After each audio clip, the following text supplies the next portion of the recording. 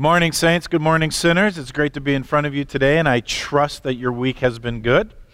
Numbers are going down, and it looks like we might be able to meet together, and although on a bit of a smaller scale, but keep alert to our social media as we find out more details this following week. So stay tuned. And today we begin part one of another four-part series entitled Failing Faith. And the last 4 weeks we kind of looked at hearing from God, and now we're examining when God appears to be absent in our time of need, so to speak. And so in our culture we often associate spiritual blessing with physical happiness. And when life becomes difficult, maybe it's through loss or it's through divorce or it's through depression or grief, it can often make Christians either feel like their faith is a fraud or lead them to believe that maybe God is the one who's a fraud.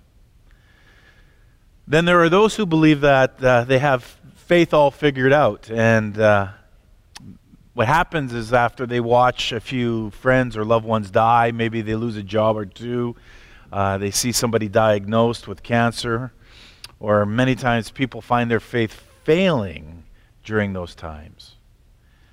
And then somehow along the way, we have to ask, is it possible that maybe we've traded an ancient, powerful Christianity for a Christianity made in the image of success and well-being? Is it possible to find a richer, more meaningful faith that bears the weight of all of life's difficulties? I think there are many questions that sincere people ask all the time. Is God real? Does he really care? Is he even there? Is he there for me? Like, why, God? Why? And I think one of the reasons for this is that most of us have experienced a heartache of some type. Most of us have been disappointed with this life. Most of us have been disillusioned one way or another, and I actually hope that this series will empower you to cultivate a faith that will withstand the inevitable troubles of life that come our way. And so to start today, I want to actually share my story. There are a few defining moments in my life where I felt as if my faith was failing. But first, before I even go there, I was actually really challenged in my first 2 years at seminary with some things that I learned and some things that I saw and I experienced. Because I actually spent 2 years in a charismatic institute. Now, again, hear me very clearly. I align myself as charismatic in my theology. Don't have an issue with that. But I have to admit, I saw some crazy stuff take place in the name of God. I also watched people argue about the stupidest things. Now I know we call that theology, but I had to deal with a question of how could God call these people who were so different from me, and yet we're all called to the same thing. And seriously, when I take a step back, some of these folks were plain nuts. I'm just going to say it out there. But to be fair, I'm pretty sure that others felt the very same way about me. And on a side note, I was even told that I'd never make it in ministry. Anyway, I can't say that during this time my faith was failing. You know, you're talking about study and textual criticism and all this other stuff that you're learning, but I was definitely at that point in a serious questioning mode, which thankfully I made it through alive. And so after I graduated seminary, I went right into full-time ministry. I began to work with people. Now, if that doesn't challenge your faith in God, nothing will. But I worked as a youth pastor.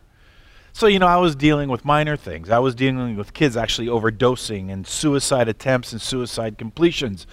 I was dealing with the effects of parents splitting up and divorce and its effects and mental illness and drunk drivers and alcohol issues and cutting and people dying for no reason or because of illness and random acts of violence on good people, and the list goes on and on and on. And that was just in youth ministry.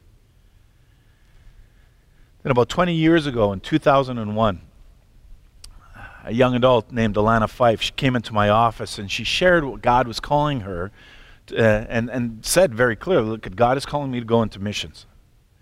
She was almost finished her university degree at the University of Winnipeg, and I suggested that she finish what she started.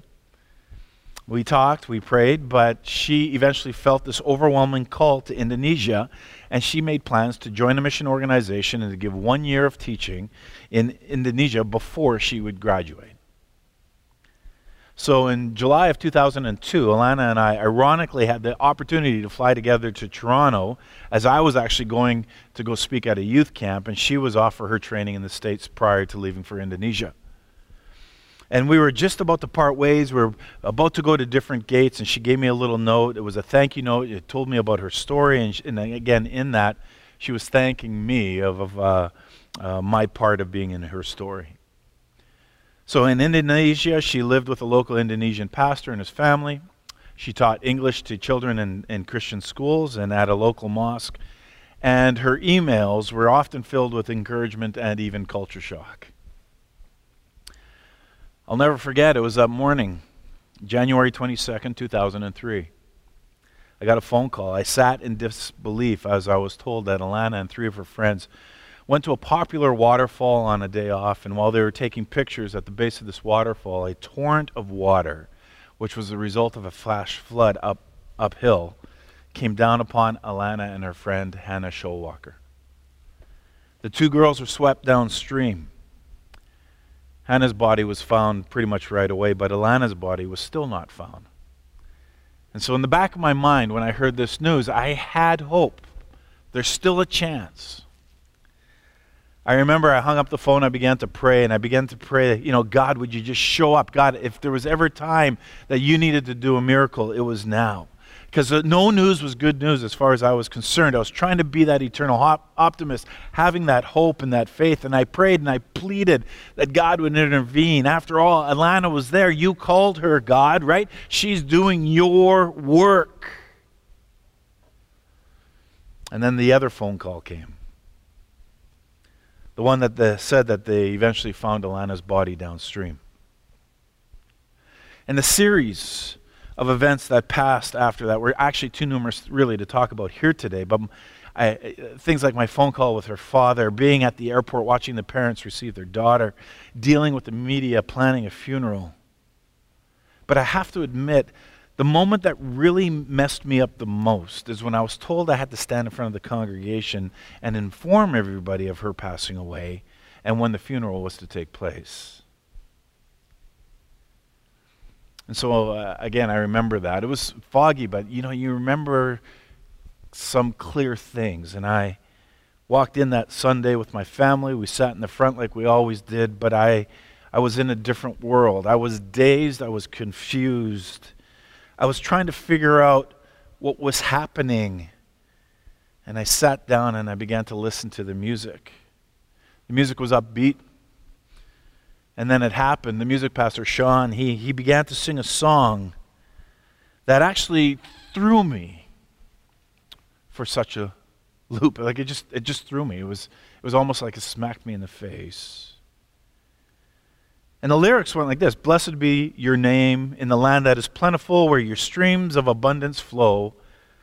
Blessed be your name. Blessed be your name when I'm found in the desert place, though I walk through the wilderness." And I remember saying, God, that's exactly where I'm at. And the song goes on, "Every blessing you pour out, I'll turn back to praise when the darkness closes in, Lord. Still I will say, blessed be the name of the Lord. Blessed be your name. Blessed be your glorious name. When the sun is shining down on me, when the world's all as it should be, blessed be your name." And yeah, sure. Yeah, God, things are good when life is good. I get it. Blessed be your name on the road marked with suffering, though there's pain in the offering.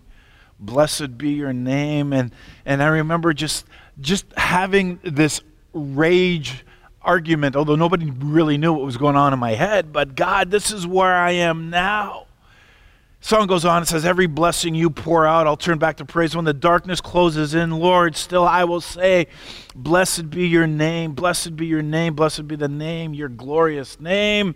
And then it happened as Sean began to sing, "You give and take away, you give and take away. My heart will choose to say, Lord, blessed be your name." I lost it. Unglued would be a great phrase there. And I remember yelling at God, in my head, of course, as I sat in my pew, because I couldn't stand, that God, I have a problem. I can't sing this song. I don't see eye to eye with you here. And here I am in church on a Sunday morning with my family around me, and I'm arguing with God what has happened, and I find myself torn because of the theological truths that I agree with, but I can't reconcile with what has happened in real life. I was in a moment of crisis. And to be honest, my faith was failing at that moment. With all the bad things that go on in our society, the shootings, the stabbings, the abuse, the famine, the war, the list goes on, it can be hard for one to believe that God is with us, that He's involved in the midst of the accidental deaths of these two wonderful young women. And in my head, I'm letting God know what I think, that He really messed up and somebody needed to inform Him of this. On a side note, it's because of these two young women that we hold a golf tournament every year in honor of their memory. All the proceeds from our golf tournament, it's called Driving to Build Dreams. You hear us talking about it all the time. It goes to a fund that is called All Hands Held, that provides scholarships and bursaries to selected students in Indonesia. It provides financial support for a school for children living with disabilities in Kenya. It provides financial support for a home to help at-risk youth in Brazil. And a portion of it goes to the Living Word Temple, to the inner city of Winnipeg, to help deal with youth and young people there. The work of these two girls continues on.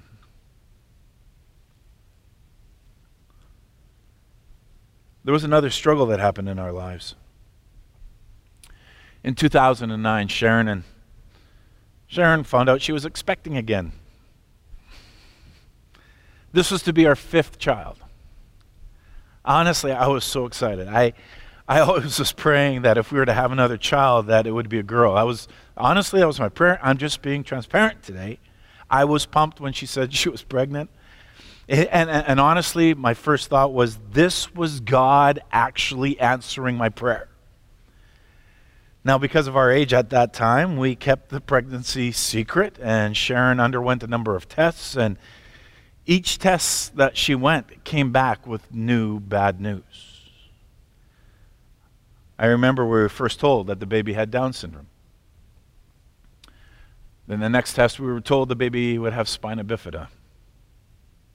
At one point, I remember we were actually encouraged to have an abortion. You know, our world was being rocked. And it was a very difficult time. It was a very difficult time for both of us as we held the course to have this little gaffer. Now, Sharon has her own version of the story, and you can talk to her about that. But I actually felt, I kid you not, I felt that this was a blessing from God. And I felt that this would be this baby girl that I've always prayed for, that this was going to be an answer to my prayer, and nothing was going to stop me from enjoying this. My heart was set. Nothing was going to deter us from this experience. And yet we eventually had to keep going for more and more tests. And then eventually we were actually told that everything was fine with the baby. You gotta be kidding me. There was no Down syndrome. There was no spina bifida. Everything was proceeding, and I quote, as normal.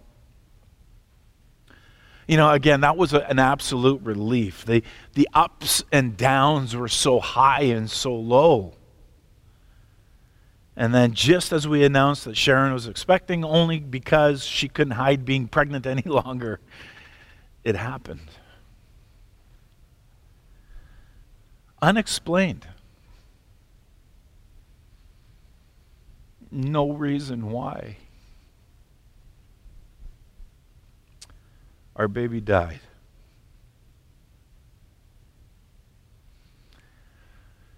It's a day I'll never forget. And these feelings and these memories don't go away.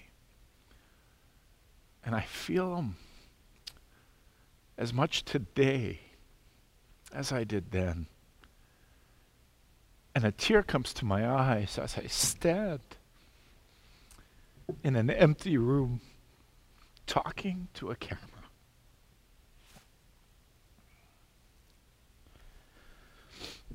I held that little body.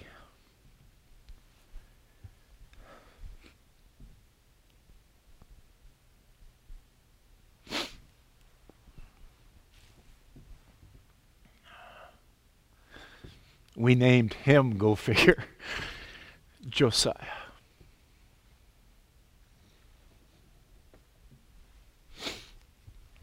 Emotions obviously are still real.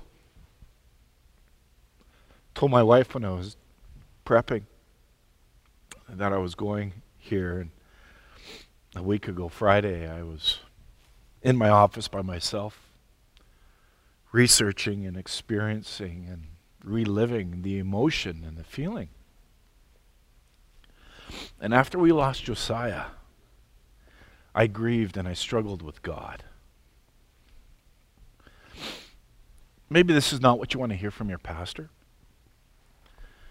I've always had the understanding that most people presume that you want a man of God who is a rock in their faith, who has it all together, who has all the right answers and the perfect verse for every situation. But I didn't. As a matter of fact, I was undone. And after all the crap that we went through just to be told that we were fine, that the baby was fine, and then this, like, wow. And disappointment does not adequately describe what was going on in my mind. And at one point I even considered, because I was so discouraged, I was just ready to resign my position here as pastor at Soul Sanctuary. Just didn't feel that I could actually come and stand honestly in front of people. Now hear me out loud and clear. I am sold out to the fact that Jesus is the way, the truth, and the life, and that he came so that we can have a fulfilled life, life more abundantly. I have my faith in God, I have my trust in God, but at times I struggle. I've wrestled, I doubt, I even became disillusioned. And maybe you wonder what I mean when I say disillusioned. I'm talking about having certain negative realities discourage you and bring you down, that disenchant you with your faith. You know, really what I'm talking about is being turned off of God and being disappointed with him due to certain factors or circumstances happening in your life. And what you ask the question, you know, what are some of the things that cause people to see their faith fail? And it's an amazing how easily something as simple as hypocrisy can really completely turn somebody off. The sad fact is that there are a lot of hypocrites around, right? The church is not full of them because there's always room for one more. It's a joke, right? But nobody is perfect, right? We all make mistakes. But what I'm talking about are there certain people who claim to be Christians, who claim to hold the Christian values, but whose lifestyle is so far from that. People who make all sorts of religious posts on social media, but would never ever consider modifying their own personal behavior to match those posts, if you get what I'm saying. You know, somebody once said that the greatest cause of atheism in the world today is Christians who acknowledge Jesus with their lips and walk out the door and deny them by their lifestyle. And what an unbelieving world simply finds unbelievable. You know, these people treat others with contempt. Their actions are very different from their words, and these people are false representatives of the Church of Jesus Christ. And it's a terrible thing when people look to these hypocrites as an example of what it means to be a Christian. And maybe you grew up in a home with a hypocritical family member, or you had close friends who lived this double life that made you question them and even your own faith. And sometimes it's not so much that people are turned off from God as that they feel that, God can never love me. They just see themselves as losers, if I could put it ever so bluntly. They just feel like they're just not good enough, or they just don't measure up here in our Western culture. And some are taught in our culture, obviously, that God loves us and He gives us stuff. And He gives us our way, and when God doesn't deliver, we are failures, right? And we blame Him, and yet with God, the point is that no failure is final. Whether it's caused by sin or inability or by other factors, we do not allow any past failure in your life to put you down for the count, because if you think of it this way, if we gave up and decided we weren't good enough every time we fell down, none of us would have ever learned to walk. But a lot of our feelings of failing faith come to us also in the form of past hurts. It's quite possible that you know someone who got hurt by someone in the church in one way or another. I don't think I need to go in all the detail other than to say that there are people who feel hurt and betrayed. And they have allowed those instances to affect them to the point that today God doesn't have any significant place in their life. A number of people doubt God when it comes to suffering in our world, right? How can a loving God allow such terrible things to happen in this world? How can He allow a teenager to blow himself up in the streets of the Middle East, killing innocent bystanders? How can He allow airplanes to be hijacked and flown into buildings? How can He allow people to be killed in China, India, Yemen, or Myanmar? How could He allow? Have you ever walked through the children's hospital? How can God cause the innocent to suffer?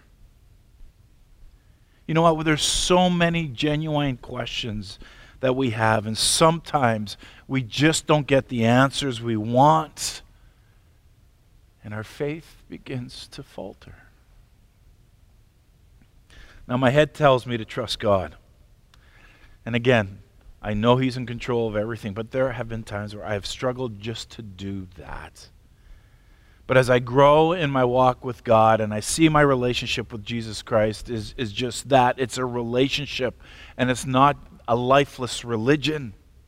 My confidence and trust in Jesus has become better than what it was before, and my doubts have become less. But I still don't understand everything. But I understand that God is in control of everything. At least I hope I do. And so I have to have this trust that He knows what He's doing. But there are times that I question it. And through my experience, what I've discovered is that there is a difference between believing in God and believing God. And let me explain. There's actually somebody I know who believes in airplanes, much like you. They have seen them, they have heard them, they believe in them. They don't deny the existence of the airplane. However, I kid you not, this person does not believe that if they get into the airplane, that the plane will get them from point A to point B. Just saying, just throwing it out there. So this person actually chooses not to fly. And I heard this person say the proverbial, if God had wanted us to have wings, He would have given us wings. Well, if He wanted us to fly, we would have wings, whatever, Like I've never heard that phrase before. But this person honestly doesn't believe a huge steel tube can fly through the air with them in it.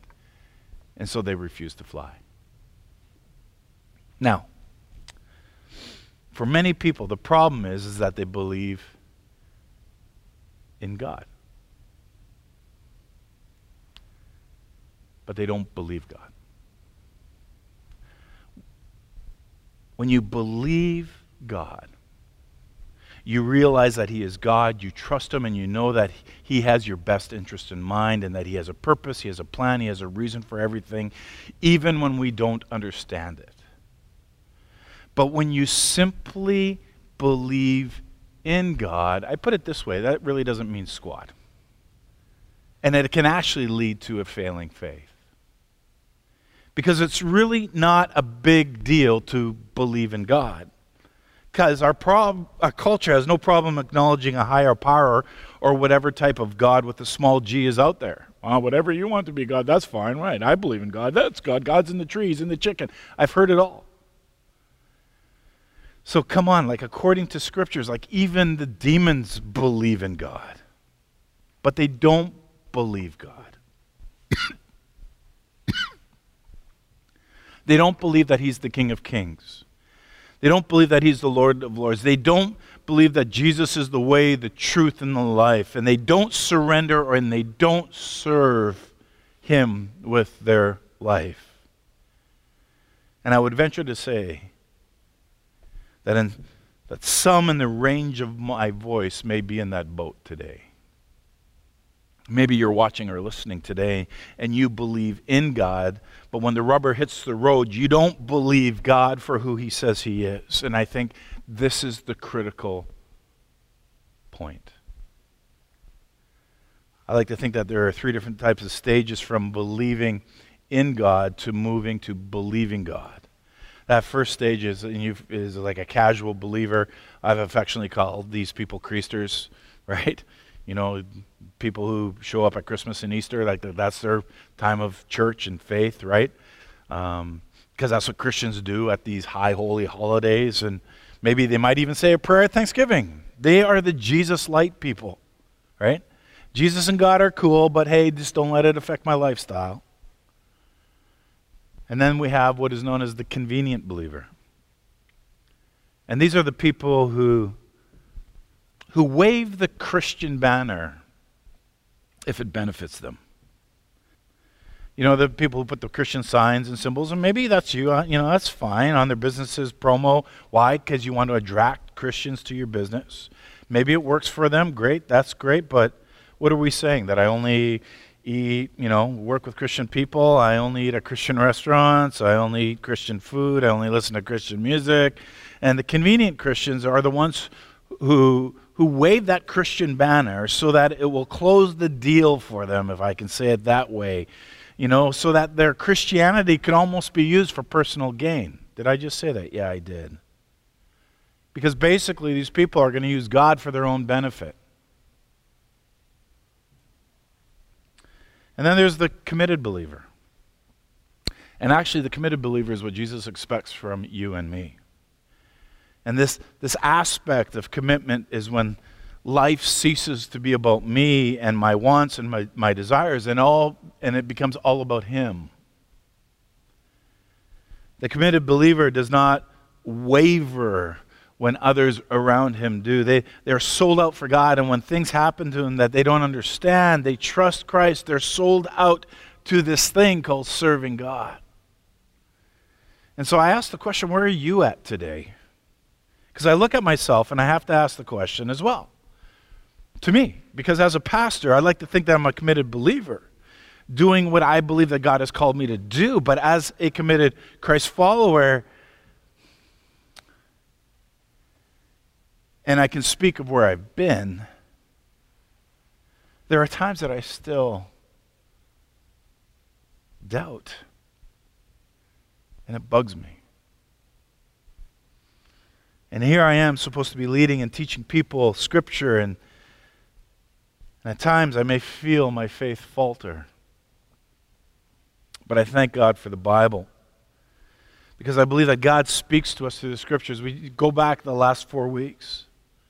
And as I said last week, the problem is that many people want God to speak to them audibly, and we have a God who wants to speak to us, but yet we expect him to miraculously appear. And many people, including myself, are tempted to blow through the reading of the Bible to simply check it off as our religious to-do list. Yes, I've done it, but for some, as we open the Scriptures, it's, we just do it so I can learn some Bible facts. And what we end up doing is we make our faith more like a game of Trivial Pursuit. And that's not what it's about. Try sitting there and praying, maybe, God, I want to pursue you. I want to hear from you. Speak to me, God, through this book. You know what? And he will.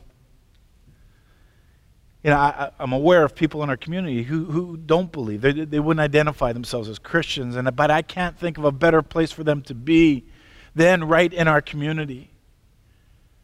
And I think this is a great place for them, especially because they're at least acknowledging that they have questions. They have doubts. But it's just not enough just to ask, if you're not willing to take the time and the effort to pursue the answers to the questions that you are asking. We need to remember in the New Testament, Thomas, one of Jesus' disciples, didn't stop with just being honest with himself. He didn't stop with asking questions, which some people do, but rather Thomas searched for answers. And his search led him to Jesus. And as you look for answers, I believe that your search will lead you to Christ. I believe that when honest people search for God, He begins to reveal Himself and He brings them to Himself. Thomas wanted to see for himself Jesus' scars and being face to face with Jesus, the risen Savior. And I think faith grows when we seek the answers to the right questions. Listen, it's not enough to be honest and acknowledge doubt. We have to dig deeper. And many people have no interest in finding answers. And so all they simply do is continue just to ask the question. As a pastor, I have many struggles.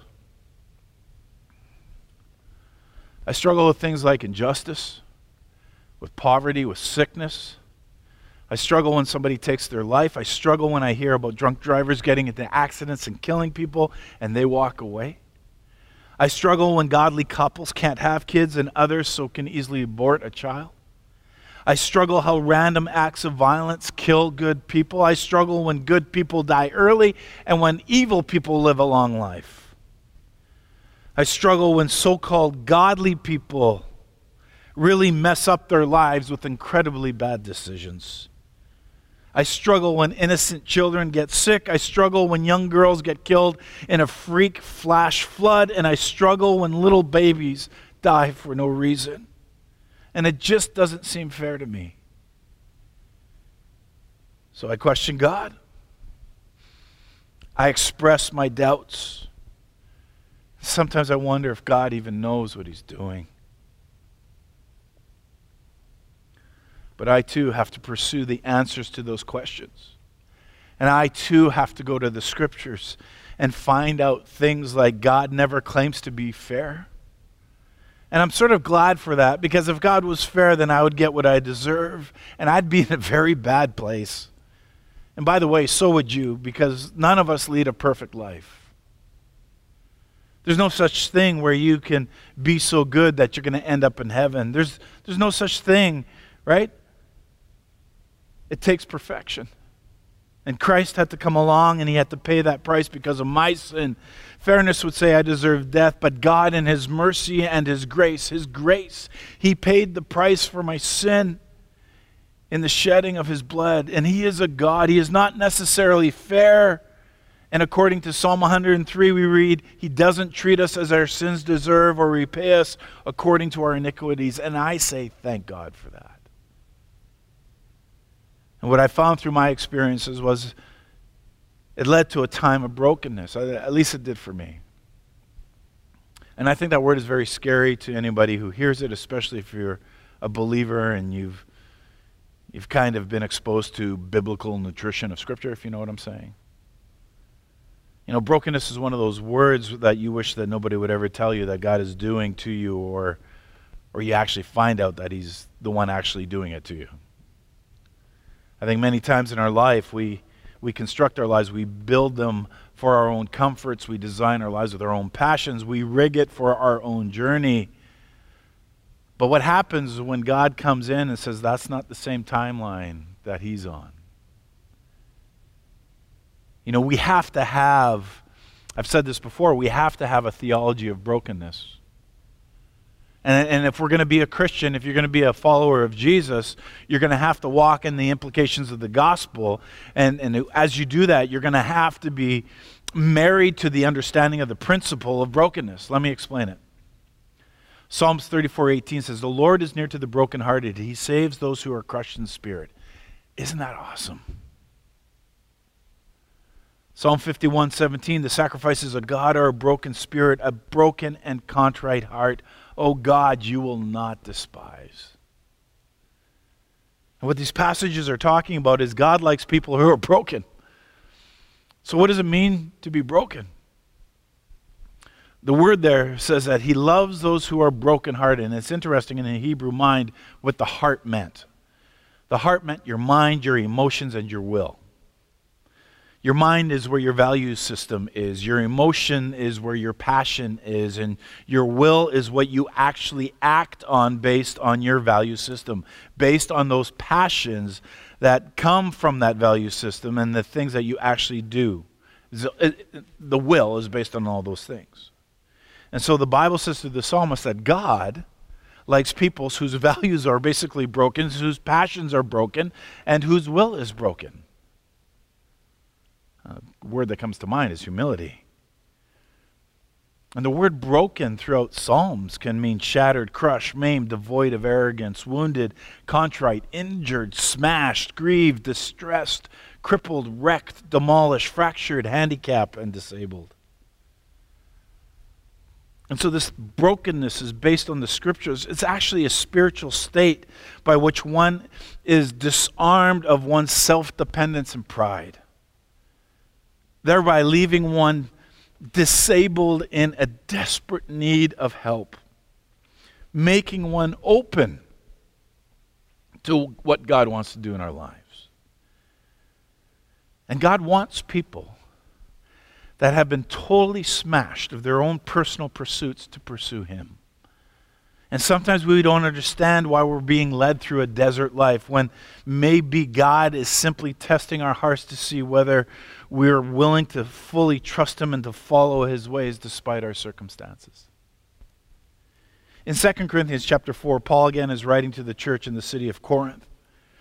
Paul begins to educate them on God's kingdom economy when he begins to say, he says, listen, let me give you the biblical and kingdom layout of what is actually, it means to be a believer who wants to be used by God. And in verse 7 of chapter 4, he says, "But we have this treasure in jars of clay to show the surpassing power belongs to God and not to us."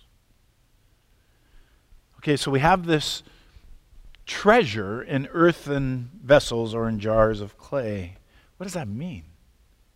Because back in that time, there were several types of vessels, several types of jars. There were the golden ones that would have rubies or diamonds and pearls all encrusted in them. There were silver vessels or bronze vessels.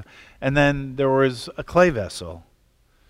Now the clay vessel was the common use, the everyday thing. They were easily disposable. They weren't worth much. They could break. That's not a big deal. You'd go out and buy a new one. And Paul likens this clay vessel to the believer. And basically what Paul's saying is, look, hey, we're worthless vessels, but we have this treasure inside. And it's kind of crazy that you would have a worthless vessel, but why in the world would you put something of value, that great of value, in it? I think the other question now too is, well, what's the treasure? And Paul says, as he walks through 2 Corinthians and he begins to lay it out in chapter 3, he says, "And we all with unveiled face, beholding the glory of the Lord, are being transformed into the same image from one degree of glory to another. For this comes from the Lord, who is the Spirit." And so he says we have this treasure in earthen vessels, and this treasure is the glory of God. And so not only does God put power in the vessel, Paul also acknowledges that there's pressure on the vessel. Look at 2 Corinthians 4:8. "We are afflicted in every way." Does this sound familiar, people? "But not crushed, perplexed but not driven to despair, persecuted but not forsaken, struck down but not destroyed." So pressure, or the pressure of life, is put on every vessel. Paul says we're afflicted in every way. The sense of this term needs to be surrounded by the crowds, right? It has to do with something going wrong. You ever had a day where you just woke up and said, something's not feeling right, and of course your hair blower's not working, or you dropped your makeup, or your toothbrush ain't working, or you got no toothbrush or no toilet paper, the car doesn't start, the list goes on, and you know it's going to be a bad day. No toilet paper in a time of pandemic. Bad day. But God uniquely uses everything in our life. And just because we're in a fallen world doesn't mean that God is still not in control of this faulty world system. Our life is not our own. And some of us are saying, I can relate to that. Well, okay. Well, then keep on living. Paul adds, we're afflicted in every way, but we're not crushed. Crushed here in this text just points to the fact that that full pressure doesn't have a full effect on us. You feel it, but you're not crushed. And he says not only afflicted, but he says perplexed, but not driven to despair.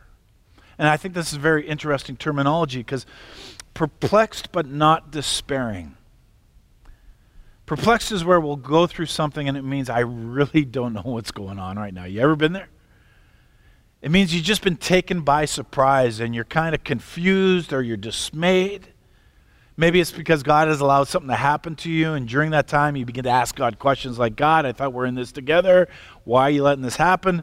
A perplexed person says, Lord, I don't know what's going on, but we have a track record here. I'm trying to trust you.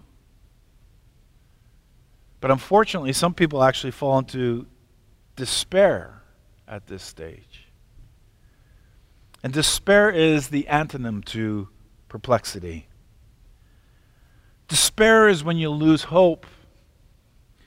Despair is when you begin to back away from the people of God, when you begin to hate Christian terminology, when you don't want to hear what God has to say because you think that God is so foul because he's allowed this whatever to happen to you.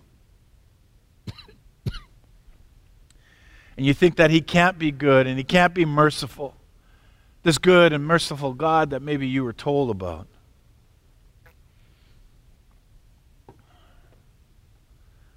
God, you're supposed to be merciful. You're supposed to be good. Why are you letting this happen to me? Get to the point where it's like, God, you make me sick. And despair is like losing hope. And we have to understand that hope is actually one of the ingredients of faith. Faith is not just saying, hey, it can happen, hey, but it's actually believing that will actually happen. And when we lose hope, it's hard to have faith. And so what happens to the despairing person is that they begin to cringe at all the things of God because something happened in their world that was beyond their control, beyond their comprehension, and they find themselves more than just frustrated. Paul then says, persecuted but not forsaken. Persecution. I wish our society would get it right here in Western culture. Persecution means to experience hostility or harassment in order to drive you or me away from someone, someplace, or something. In this context, it's God. So, one may be under an assault, but you're not alone. And the enemy will use persecution for one thing. God is going to use it for something completely different. The enemy attempts to use persecution to pull us away from God, but God will use it to pull us closer to himself. The enemy will use it to weaken our walk, whereas God will use it to actually strengthen our worship. The enemy will use it to cause us to sin, and yet God uses it and calls us to sanctification or more holiness. The enemy will use it to push us into a complacency where God will use it to bring us out of our comfort zone. And all of us need to be in a place where we're allowing the reality of God's work in our lives to impact us and to affect us. But what's powerful about this is that God has a simple statement between each one of these examples that Paul is throwing out there. Afflicted but not, perplexed but not, persecuted but not, struck down but not. That's God's backstage pass to your soul. But not means that there are limitations on how much He'll allow to happen to us. But not. Ask Job. A song, if you didn't know, Blessed Be Your Name, comes out of the story of Job. And when you go back and you read the story of Job, Satan goes before God. He says, God, listen, I got all this power, but you got this guy out there. He's just enjoying life. He's chilling. He's kicking back. Let me get to him. And God says, okay, all that he has is his possessions. That's yours, but don't touch his life. And so what does Satan do? He goes crazy on everything around Job. And scriptures tell us Job is still worshiping him. Blessed be the name of the Lord. Satan goes back before God. He says, God, I want more access to him. You have a hedge of protection around him, but I bet if you let loose on him, he'll forget you, God. He's going to deny you. That's not a problem. God says, okay, you can touch him, but don't take his life. But not. But not is God's sovereign prerogative to strain out through his sovereign fingertips what gets to you and me. And some of us, many times we allow the hurt and the pain of our brokenness to actually overshadow the reality of God's love for us. One final observation. God pushes Jesus out of the vessel. Look at verse 10 in 2 Corinthians 4. Not only does God put power in the vessel, but God puts pressure on the vessel and pushes Jesus out of the vessel, always carrying in the body the death of Jesus, so that the life of Jesus may also be manifested in our bodies. For we who live are always being given over to death for Jesus' sake, so that the life of Jesus also may be manifested in our mortal flesh. So death is at work in us, but life is in you. And Paul talks about the fact that in our lives we must be continuously in a state of brokenness. And what's so powerful about this is that God just doesn't break us up for fun. He breaks us up to build us up.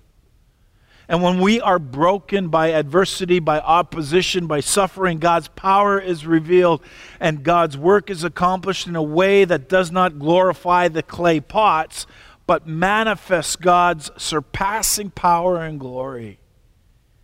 So where are you at today? Because time and time again, my life has come to a place where I feel like I'm nothing but broken pieces. There's nothing of value for me. I have nothing to give anymore. And maybe that's you. Maybe you feel that you failed God miserably or that He's failed you. Do I get an amen or ouch on that one? Maybe you've said things or you've done things that has brought sorrow all around you. Maybe you felt like you're going down and you're drowning in the depths of sorrow.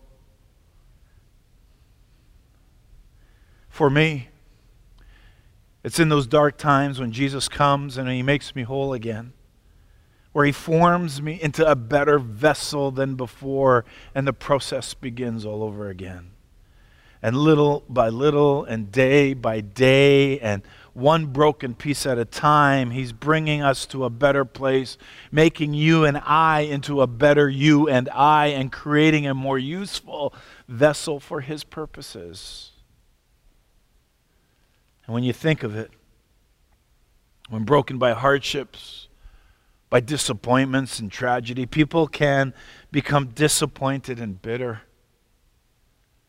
But when mended by a hand of infinite patience and love, that finished product will be the work of exquisite beauty and effectiveness in a life that could only reach its fullest potential after it was broken.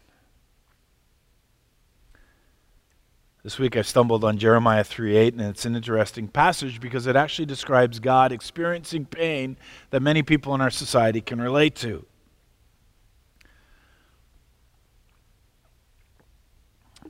God went through a divorce. Think about that for a minute. Turn to Jeremiah 3:8. We read God speaking, "I gave faithless Israel her certificate of divorce and sent her away because of all of her adulteries. And yet I saw that her unfaithful sister Judah had no fear. She also went out and committed adultery." What we see here, Jeremiah is talking to the people and he says, look, at God divorced Israel. Think about that for a moment. She was unfaithful to him. Think about the pain that God went through in this process. God knows what we're going through. You may be sitting there going, Jerry, my kids never turned out. Well, neither did his when you think about it. The greatest parent who ever breathed the breath. And his kids, what did? They rebelled. But understand that it's your very brokenness. It's where you find yourself right now that attracts him to you. And that is what the cross was and is, the supersonic vacuum cleaner sucking up the failures of humanity, exchanging all of our brokenness and our sin for what? For his righteousness. You can't beat that. And here we have a God who's laid down his very life for us, knowing that we were broken, knowing that we are sinners, knowing that we will go through life with many disappointments, broken homes, broken families, broken lives, and broken dreams. And sometimes it's hard to see the hand of God working. Jeremiah 18 talks about the potter's house and that God is the potter and we are the clay. And we can only feel the pressure that brings about the reshaping and the changing that has to come. And we can have the sense of spinning around in circles, right? And we don't seem to be going anywhere. Sometimes that's how we describe our lives. And we feel the pain of change, right? As we're thrown down, sometimes hard, time and time again on the potter's wheel. And we know that something is happening, but maybe we don't know what. And we know we're changing and that there are forces beyond our control that are shaping us into something that we are more than what we are right now. But in all of this, all we can do is have faith. Faith in the fact that the potter knows what he's doing and that somehow all things work out for good, just as he promised. So are you facing some tough times in your life right now? Do you feel that you've been broken? Do you feel that you've been shattered? Do you feel that you've been left for dead? Do you ever wonder if there's any hope or for a better tomorrow? Is there hope in your life? I hope there is. It's found in surrendering your life to Christ and allowing him to live in you. Somebody once said this. They said the beauty is that God spreads grace like a 4-year-old spreads peanut butter. He gets it over everything. I think doubt, questioning, all that is an inevitable part of our humanity. It can steal our victories before we've had any time to enjoy them. It can rob us of our sense of self-worth. It can attack us even on our best days, and it can pummel us into a dark corner on our worst ones. But Christ wants us to walk confidently through life, not to be paralyzed by doubt. And he is our strength when we are weak. He is our rock when we feel the avalanche of worry and anxiety in our lives.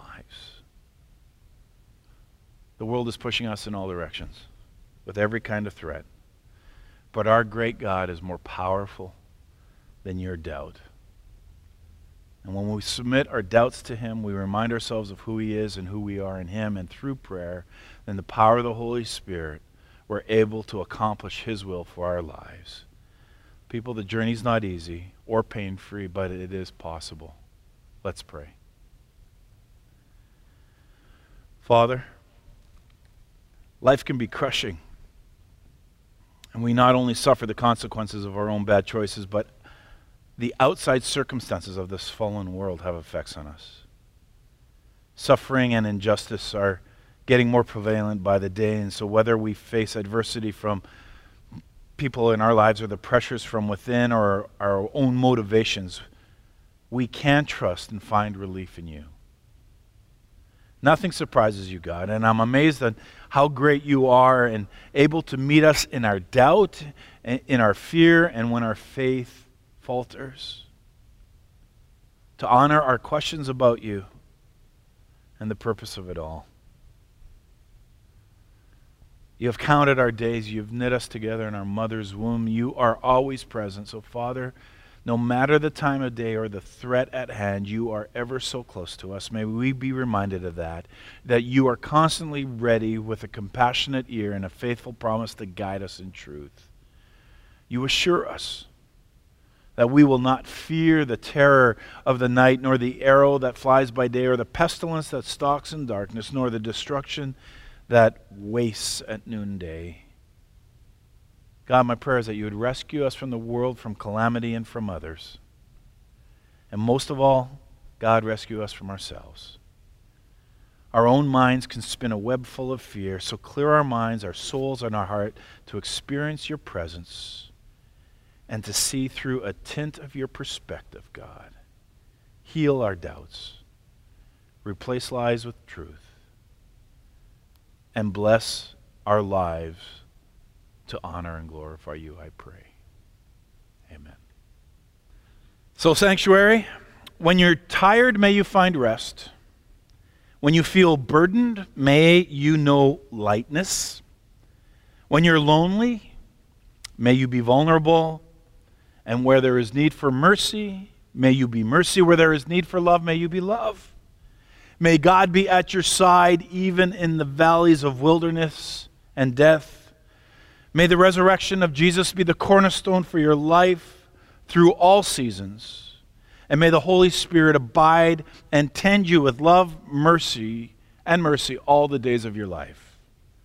Finally, may you be peace, hope, and joy to yourself, to your neighbor, and to our community. And finally, Soul Sanctuary, may you shine the love of God in the name of the Father, Son, and the Holy Spirit. Amen. Now go and live the church, and we'll see you next week.